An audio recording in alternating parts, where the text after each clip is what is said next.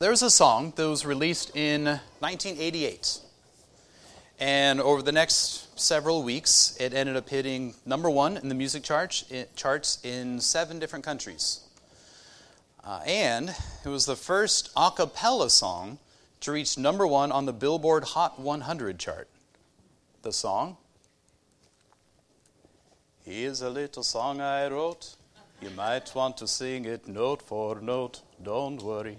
Right? Probably recognize that. Don't worry, be happy. Okay.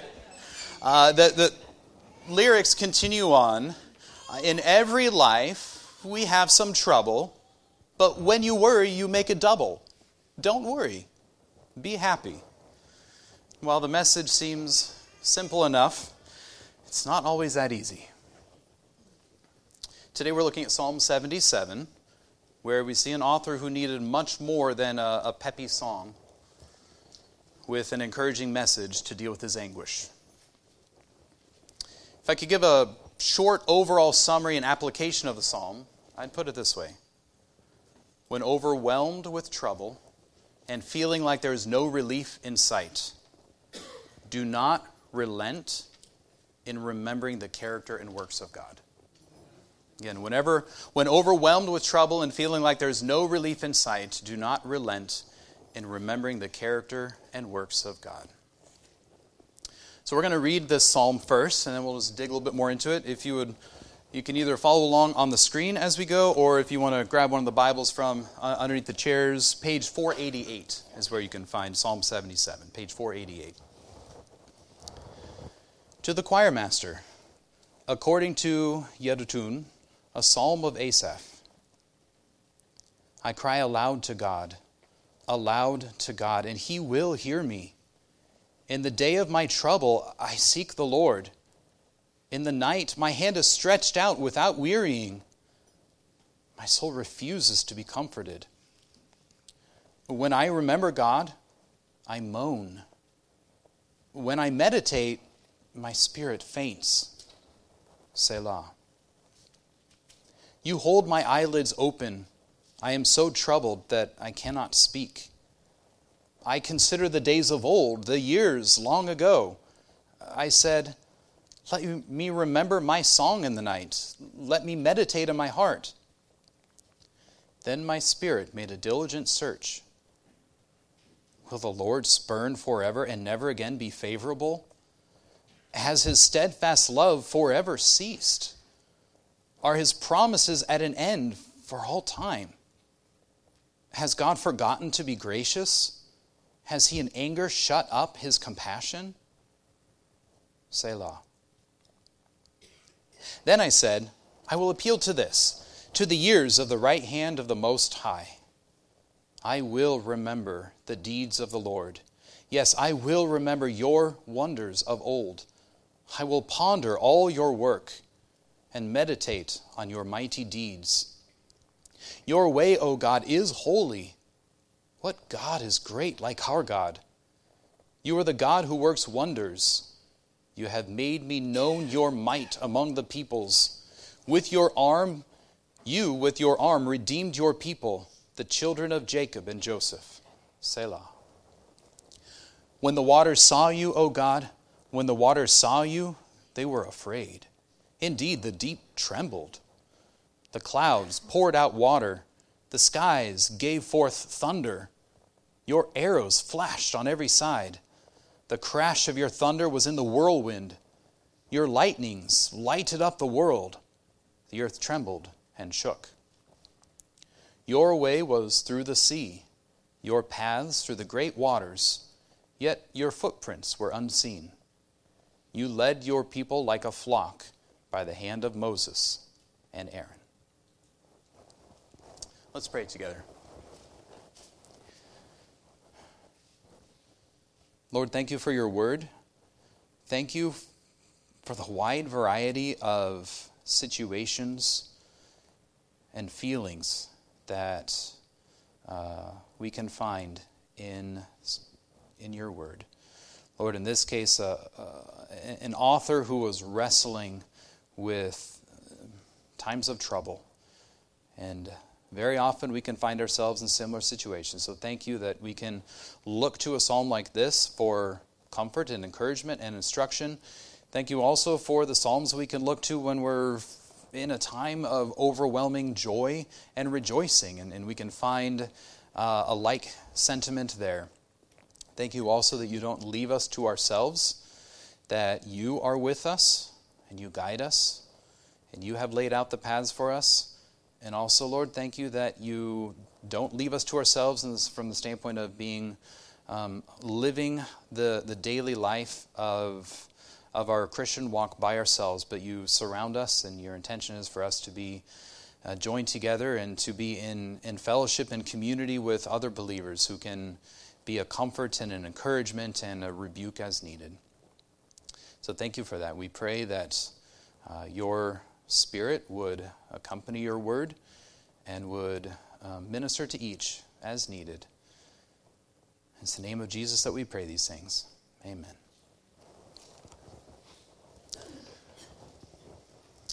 So first just kind of working our way through the psalm in a little bit more detail, and then looking at a few applications that we might be able to draw from it. The psalm, broadly speaking, can be broken up into two different sections. In the first section, verses 1 through 9, the author is in the depths of despair. But then verse 10 acts as kind of a turning point where from verses 10 through 20, he's being lifted out of his despair. And as we go, we'll even see that within that broad structure of despair, coming out of despair, there are 3 selahs that break this into 4 different sections, and we'll talk about that word later.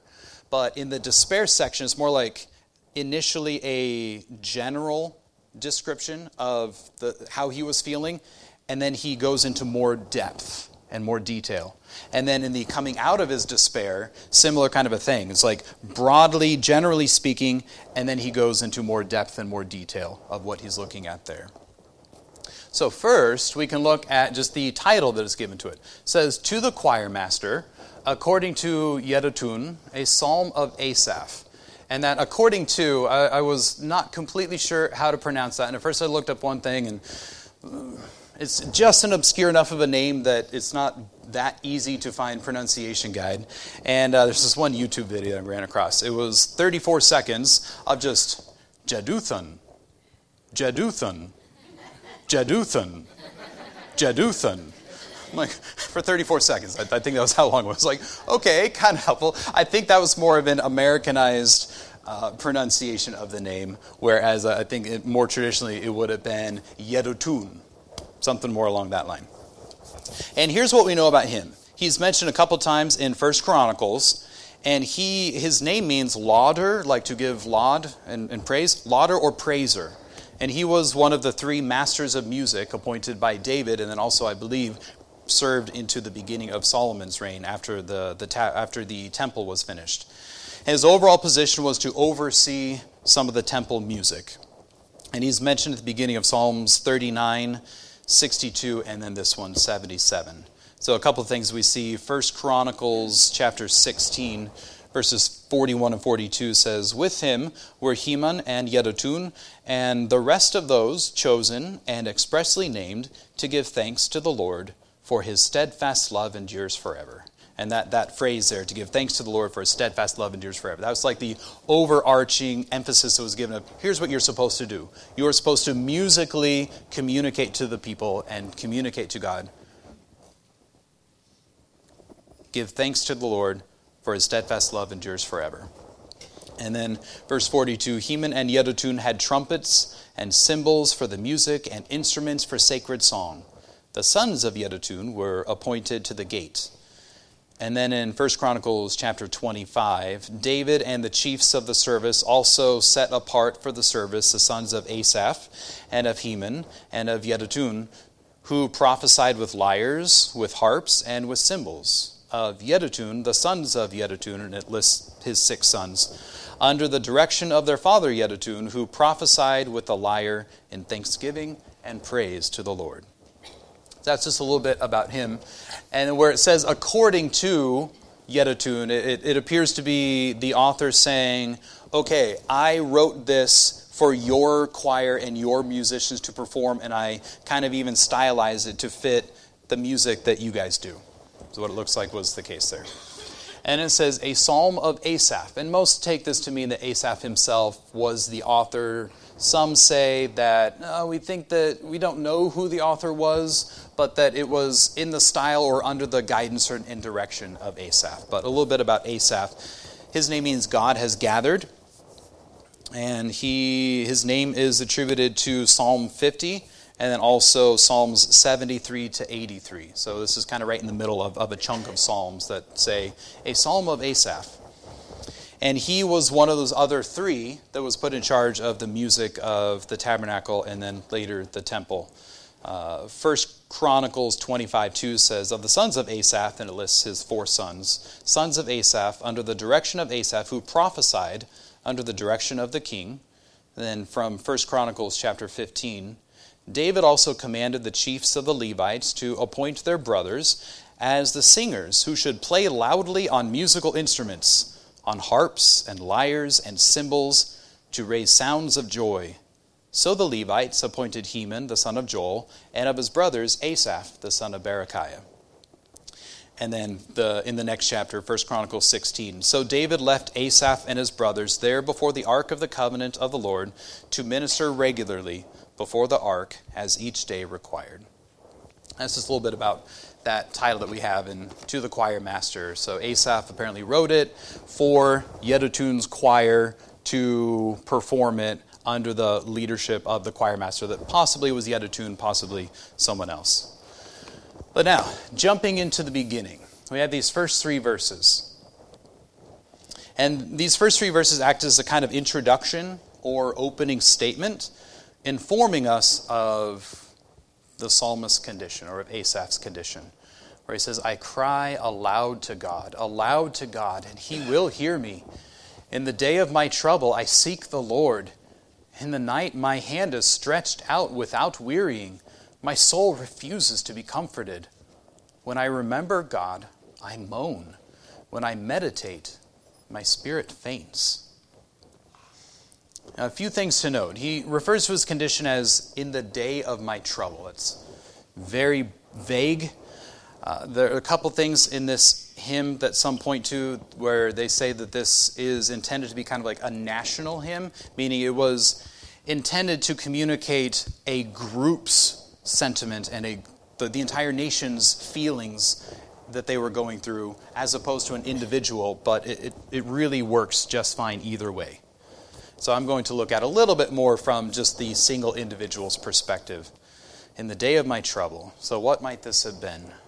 Perhaps distressing national events because of an enemy threat? Maybe a life-threatening illness in a loved one? Perhaps a strained relationship? Maybe some kind of consequence that he was suffering under because of sin. Later when we look at verse 9, we'll see that he mentions God's anger.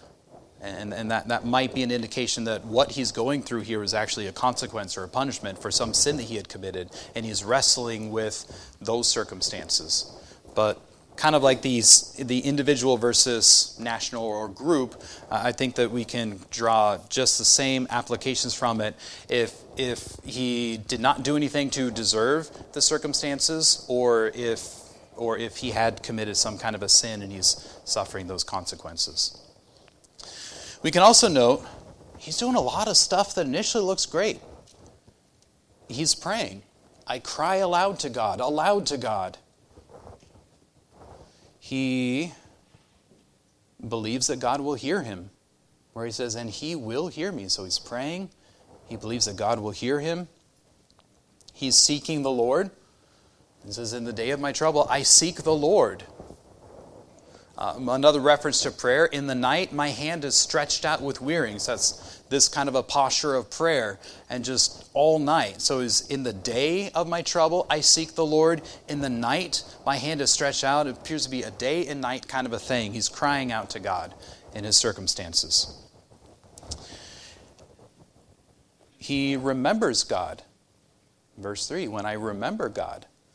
And then the second half of that verse, when I meditate, he's meditating. So he's crying out to God. He believes that God will hear him. He's seeking God. He's remembering God. He's meditating. All great things, but what's the effect that he's experiencing? Well, first we see his soul refuses to be comforted. That's at the end of verse 2. My soul refuses to be comforted. Sometimes we're in a situation like that. We're in a condition like that where it's just like, on the one hand, we don't want to be feeling the way that we're feeling. But on the other hand, sometimes it can be pity party related. It can be, I don't know all of the ins and outs that can fuel this. But sometimes we can be in a place where it's like, actually, if you offer me comfort, I'm going to kind of refuse that because I actually kind of don't want to be comforted right now. I kind of want to stay in this rut that I'm in. Whether sometimes intentionally, sometimes unintentionally, we can be in a place like that. Sometimes it might be, I want comfort, but under my terms. I don't want to be comforted by doing that. Almost kind of like, just suddenly popping into my head. Haman. Haman, right? When he went to Elijah to be cleansed of his leprosy, and Elijah said, do this, go to the Jordan, wash Naaman, thank you. I was like, Haman is, Naaman. Go to the Jordan, wash 7 times, you'll be cleansed. And his initial reaction is like, well, that's lame. That's not, I expected some kind of a grand thing, and I'm a really important person. Shouldn't there be some kind of like show and at least something being waved? I mean, but sometimes the comfort that we need is not exactly what we're looking for, and so we can reject it. So his soul refuses to be comforted. And then verse 3, when I remember God, I moan. So it's like remember God in some shape or form. It's causing him to moan. And it's just like to continue on in this state that he's in. And then thirdly, when I meditate, my spirit faints. So he's doing some good things, but it's not having the effect that you would expect it to have. And then there's a Selah. And there's disagreement about exactly what Selah means, but either way you view it, it has kind of the same effect. Some say it's a musical term, and it meant some kind of a pause or break in the music, and to maybe a little musical interlude, though some point out, when you look at where it occurs in some psalms, and then all of the psalms that don't have Selah, where you would expect there to be some kind of a musical interlude, we're not quite sure if the musical, like instrumental interlude thing works. So that's where some take more the direction of, it probably musically, if we go with the musical interpretation, it means that the choir who is singing this, what's coming next is a little bit of a change, is a little bit of a new section, that they should renew their efforts for the beginning of what is about to come, because it is some kind of almost like a new stanza, a new part of the music that they should focus on. And in the non-musical direction, some take it as just kind of a pause and ponder, pause and contemplate. And either way, it's like, okay, let's stop and let's think about this for a moment before we move on. Or musically, we're about to enter into a new section. It has the same kind of a feel. So this acts as kind of a break. And what we're going to see in the next 5 verses, I think, 6 verses, is that he's going to go into a little bit more depth of what he's doing to seek God and how he feels about it. So looking at verses 4 through 9, he says, "You hold my eyelids open. I am so troubled that I cannot speak. I consider the days of old, the years long ago. I said, let me remember my song in the night. Let me meditate in my heart. Then my spirit made a diligent search. Will the Lord spurn forever and never again be favorable? Has his steadfast love forever ceased? Are his promises at an end for all time?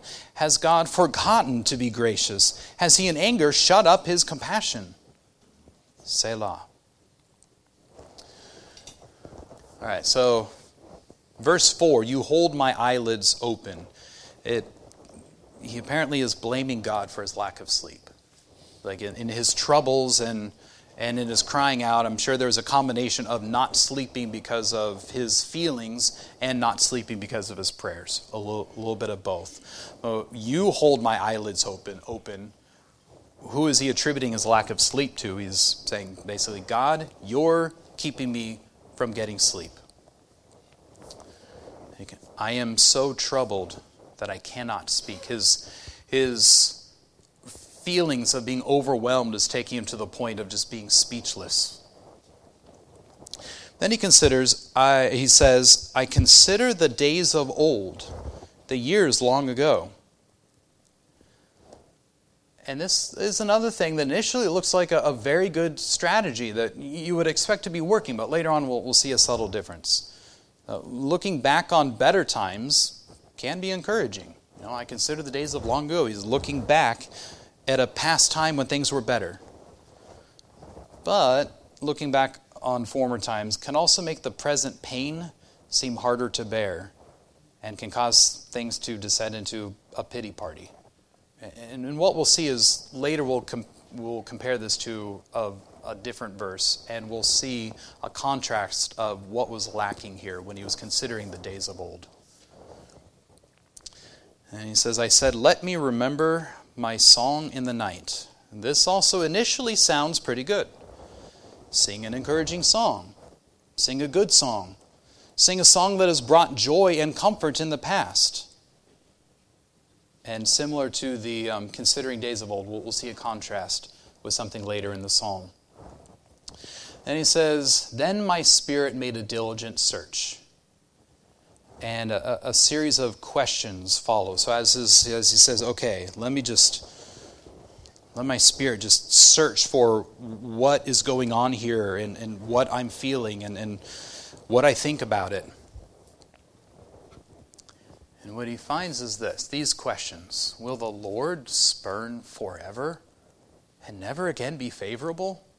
Like, is this the end of God's favor? Is it the favor of God was something for the past, and that is never again going to happen? Has his steadfast love forever ceased? Is the times of the love of God, is that over and done with? Are his promises at an end for all time? Has God forgotten to be gracious? Has he in anger shut up his compassion?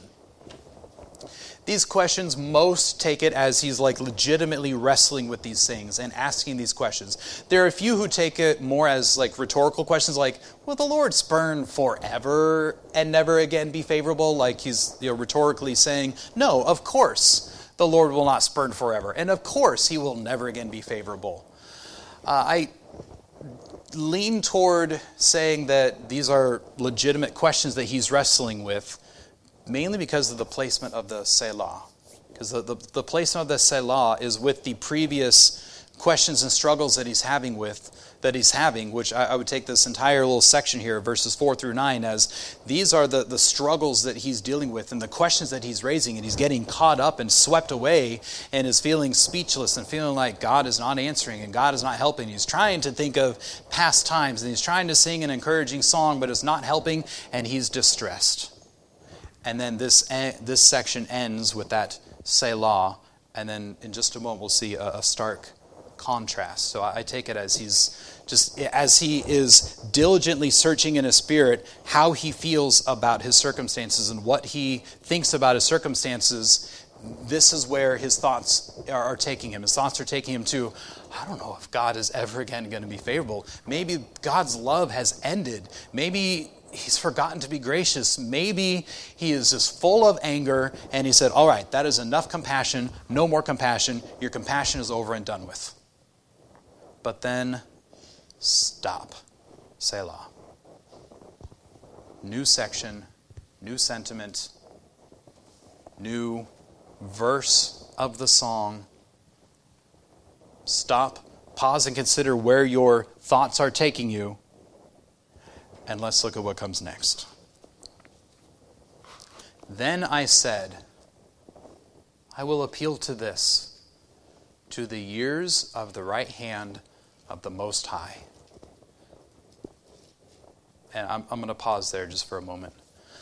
The wording in the Hebrew here is such that there are 2 or 3 different ways that this gets translated sometimes. We have this wording, I will appeal to this, to the years of the right hand of the Most High. And it's like he said, okay, stop. Here's where I'm going to base my appeal. God and what he has done in the past. Another way of translating this is, I think, how the King James does it. He says, instead of, I will appeal to this is my infirmity. But I will remember the years of the right hand of the Most High. So the second half is pretty similar there. But just like, this is my infirmity, just kind of like owning his situation.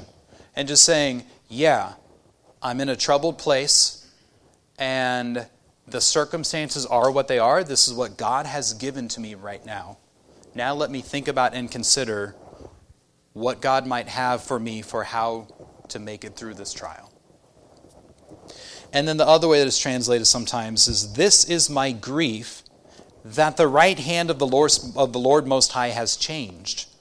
So that way of interpreting is saying, okay, you want to know what my grief is? My grief is that God has changed. And once he dealt favorably, once he dealt with kindness and compassion and grace and love, but that has changed.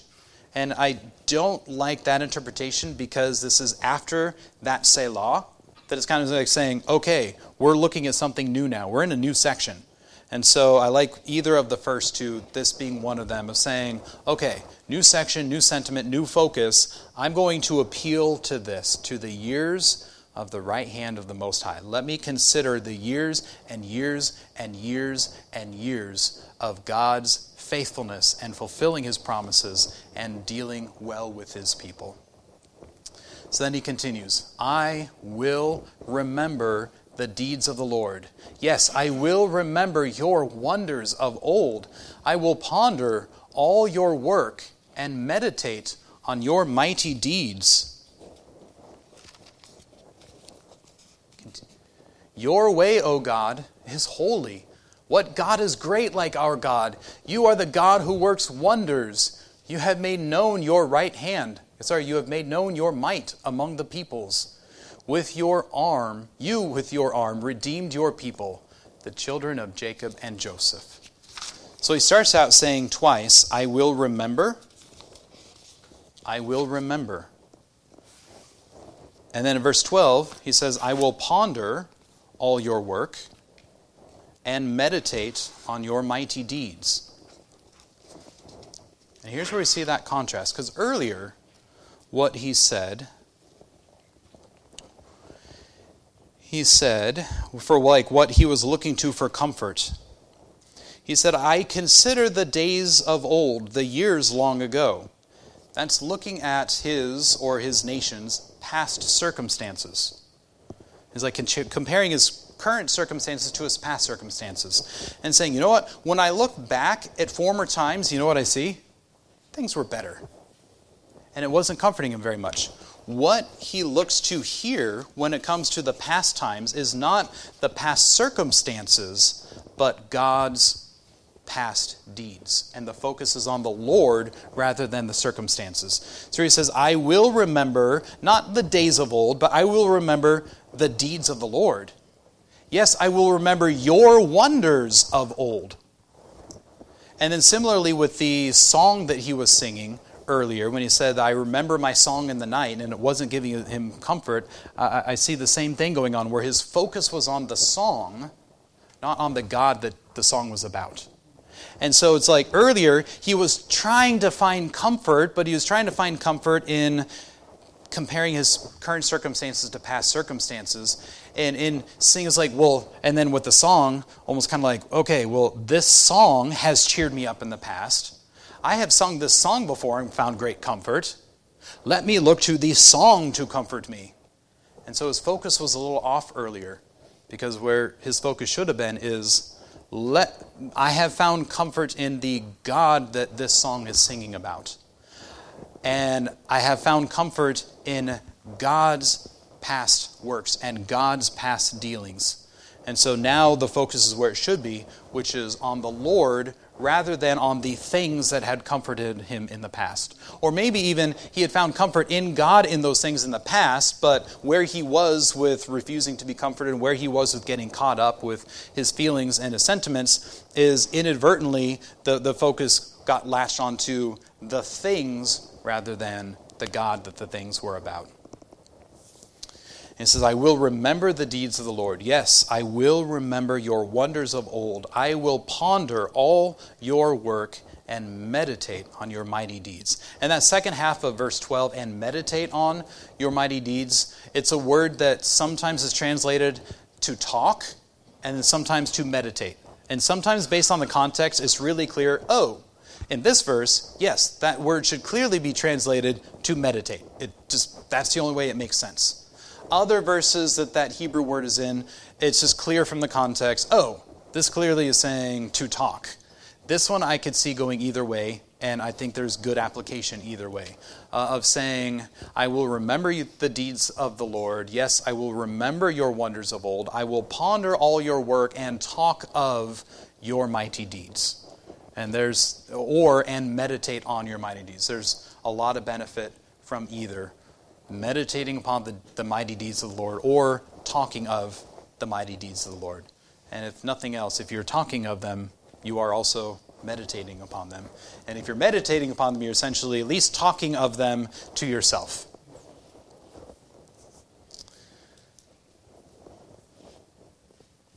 So he now goes from generally considering the character and works of God to more specifically contemplating them. So we talked earlier about how each big section can be split up into two littler sections with the Selahs, where he's just generally saying here, I'll ponder the works of God, I'll remember the deeds of the Lord, I'll remember his wonders of old, I'll meditate on his mighty deeds. Now the final section, he focuses on some specific ones. He doesn't just stay generally like, God has done great things, but he reminds himself of specific great things that God has done.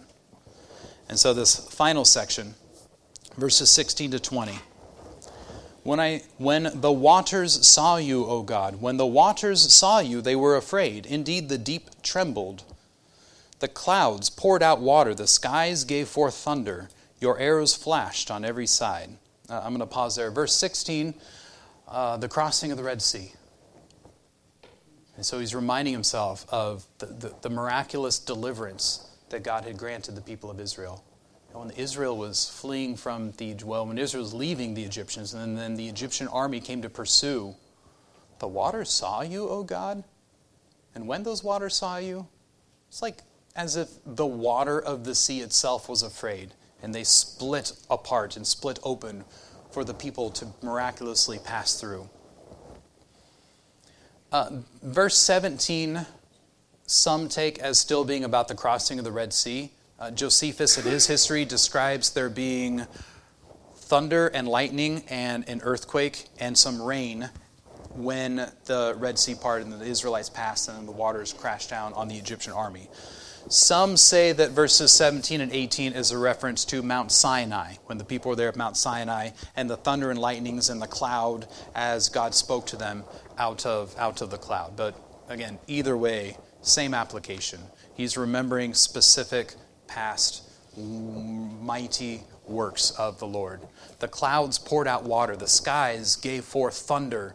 Your arrows flashed on every side. What arrows is he referring to? We see that come up in verse 18. The crash of your thunder was in the whirlwind. Your lightnings lighted up the world. So the lightning and the thunder, and then the lightning being metaphorically described as arrows flashing from the Lord.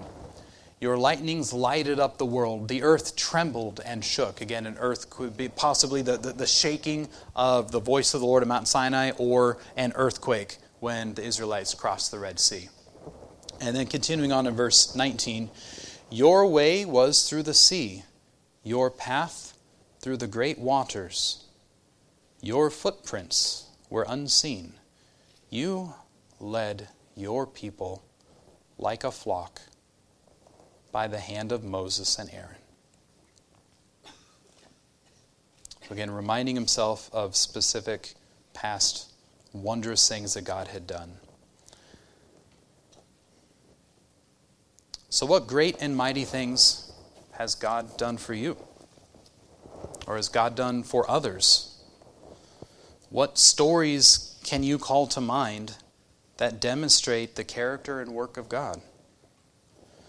First and foremost, look to the crucifixion and resurrection of Jesus. If you want a glorious work to consider of just, okay, I am going to pause and remember something amazing that God has done for me. A good place to start would be the crucifixion and resurrection of Jesus Christ. Also, consider anything you're aware of involving God's saving work in your life. How about the particular circumstances that led to when God saved you? I guess just sharing briefly, I know for me, I was raised in a strong Christian home. Did Awana, memorize verses, memorize catechism and verses to support the catechisms and wide variety of things like that. And always pretty compliant and, didn't mind going to church, didn't mind. One of my earliest memories was, I think I was like 4 years old and some memory of praying. But it was around when I was 14 years old, just started to have a general impression of my sinfulness. There's no particular sin that God was convicting of. It was just more of a conviction of my sinfulness. And that continued, and that continued, and that continued. And the main effect that it had on me was fear, because I knew that if I died as I was, I knew the eternal, consequence that awaited me. And that induced fear in me. I remember riding in the car on the way to school when I was in high school. And on regular occasions, the thought that would be running through my mind as I'm riding to school was, if we get in a car accident and die, I'm going to hell.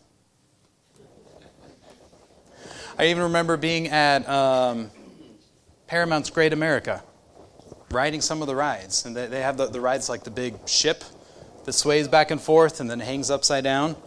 And I'm on this ride hanging upside down instead of being like, woo, this is so much fun. I'm like, if something breaks and I fall and die, I'm going to hell. That was literally what was going through my mind. That lasted for about a year. It was not a very fun year. Just like constantly just like, if I die, I'm going to hell because I am a sinner and I have not genuinely looked to Christ in faith for forgiveness for my sins. But then there's this one evening I was feeling kind of sick. I was just hanging out in my room, resting for a bit. There was some kind of Bible study that my parents were hosting that evening. And just finally, I guess, broke of my independence, of whatever was keeping me at arm's reach from God, and just cried out for repentance, for salvation. And I was just overwhelmed with an indescribable sense of peace that was unlike anything I had felt for the past year or at any point in my life. So look back to, if there are circumstances involving your salvation that you can look back to. That can be another good thing to look to. Also consider, how about times when you were tempted to sin, but the Holy Spirit held you back? So these are all good sources to look to for contemplating God's character and works. And one thing that I see in this psalm, I see this as being one example of something that I call not listening to yourself, but talking to yourself. Don't listen to yourself, talk to yourself. And what I mean by that distinction is listening to yourself, I see as allowing your thoughts and feelings to go where they will, and of allowing those to feed how you're feeling. And what we see, I think that's what was happening with those questions that he ended up going through, where he said right before that, where am I looking? He said, then my spirit made diligent search. It's like, I let my spirit search out how I'm feeling. And how is he feeling? All of these questions started to rise up. Will the Lord spurn forever and never again be favorable? Has his steadfast love forever ceased? Are his promises at an end for all time? Has God forgotten to be gracious? Has he in anger shut up his compassion? And he's just getting swept away with his own thoughts and feelings. So don't listen to yourself. But then by the talk to yourself part, what I see that as intentionally filling your mind with good truths to guide and direct and change what you otherwise would naturally be getting carried away with. And when there's that Selah right at the end of those questions, and he said, then I said, I will appeal to this, to the years of the right hand of the Most High. And he continues, I will remember the deeds of the Lord. Yes, I will remember your wonders of old. I will ponder all your work and meditate on your mighty deeds. So it's like he just said, like, whoa, whoa, whoa, stop. I need to talk to myself here. And I need to talk to myself about good truths, about good things to guide and focus where my thoughts and feelings would otherwise be going. So don't listen to yourself, talk to yourself. Now what that kind of assumes is that we have things at our disposal to do that talking to yourself about. That we have at our disposal good truths, good things to ponder, to contemplate, to meditate on. And so some of that we've hinted at already with contemplating the crucifixion and resurrection of Jesus, of circumstances involving your salvation, of past things that God has done for you that were wonderful provisions or times of just grace or sweet times of feeling a sense of God's presence and a sense of God's blessing. So those can all be great, but I think there are other things we can also add to our arsenal or our, I guess I'll just leave it as arsenal of weapons at our disposal for filling our mind and then our heart for talking to ourselves to keep us from getting swept away with our own thoughts and feelings. So I would encourage you to memorize and meditate on God's Word. That'd be the number one place to start, is find scriptures to memorize that might be applicable to either things that you're currently feeling or that might be applicable to things that you anticipate potentially feeling in the future. That when those thoughts and feelings start to arise, you basically say, whoa, whoa, whoa, stop. I'm not going to listen to myself. I'm going to talk to myself. And then remind yourself of those things from God's Word. Also, we can learn and sing good songs. Some of the songs we had this morning are along that line of when you're feeling like you otherwise are way over your head in some kind of trial or difficulty. Wonderful songs that remind you of God's faithfulness, of God's sovereignty, of the fact that God has these circumstances for you, not for you to feel overwhelmed, not for you to get swept and carried away in doubt and fear, but that He is pruning you, and He is purifying you, and He is molding you more into the image of His Son, so that you can be more Christ-like, and thus have so much more in your life as far as just confidence in Christ and joy in obedience and walking with the Lord. So you can have so much more like that, and also so that Christ can be magnified and exalted that much more by the fact that you are becoming a better reflection of Him. So memorize and meditate on God's Word. Learn and sing good songs. I also could recommend read biographies of Christians.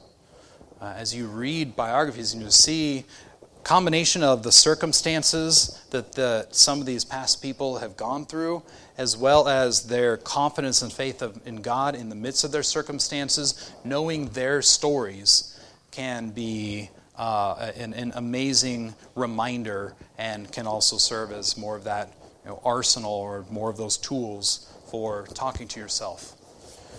and then talk to other believers. You know, and I just don't mean like, hey, did you watch the Niner game yesterday? Okay. I mean, you know, let's have a little bit of a focus of when we connect with each other, whether it be at a midweek study or on Sunday morning, that we, if you're not already, try to make a little bit more of a regular habit of connecting with each other at a deeper level of how we're doing, how we're struggling, how God is bringing us out of that struggle, how God has recently brought us out of some past struggle.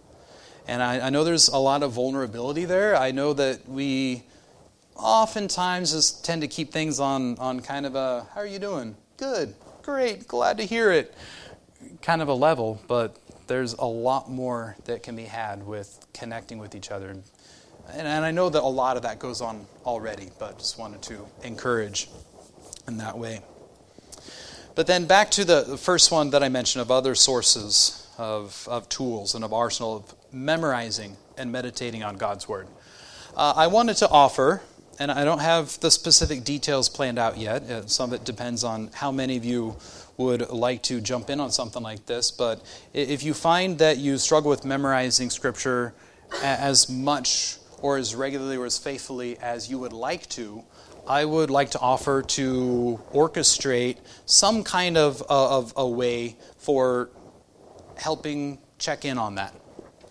What I anticipate it being is something like which I'll let you know my email address here in just a second, but just let me know, hey, I would like to, jump in on that Scripture memorization. And I'll probably initially check to see if you have any verses already that you plan to memorize, like if you want to pick your own stuff out, or if you would like me or someone else to select for you. And then also approximately how much, how often. Like you're looking at, okay, I'm going to start with one verse a week, or 5 verses a week, or whatever is your goal. So like, do you want to pick out or have someone else pick out, and kind of what's your goal for how often?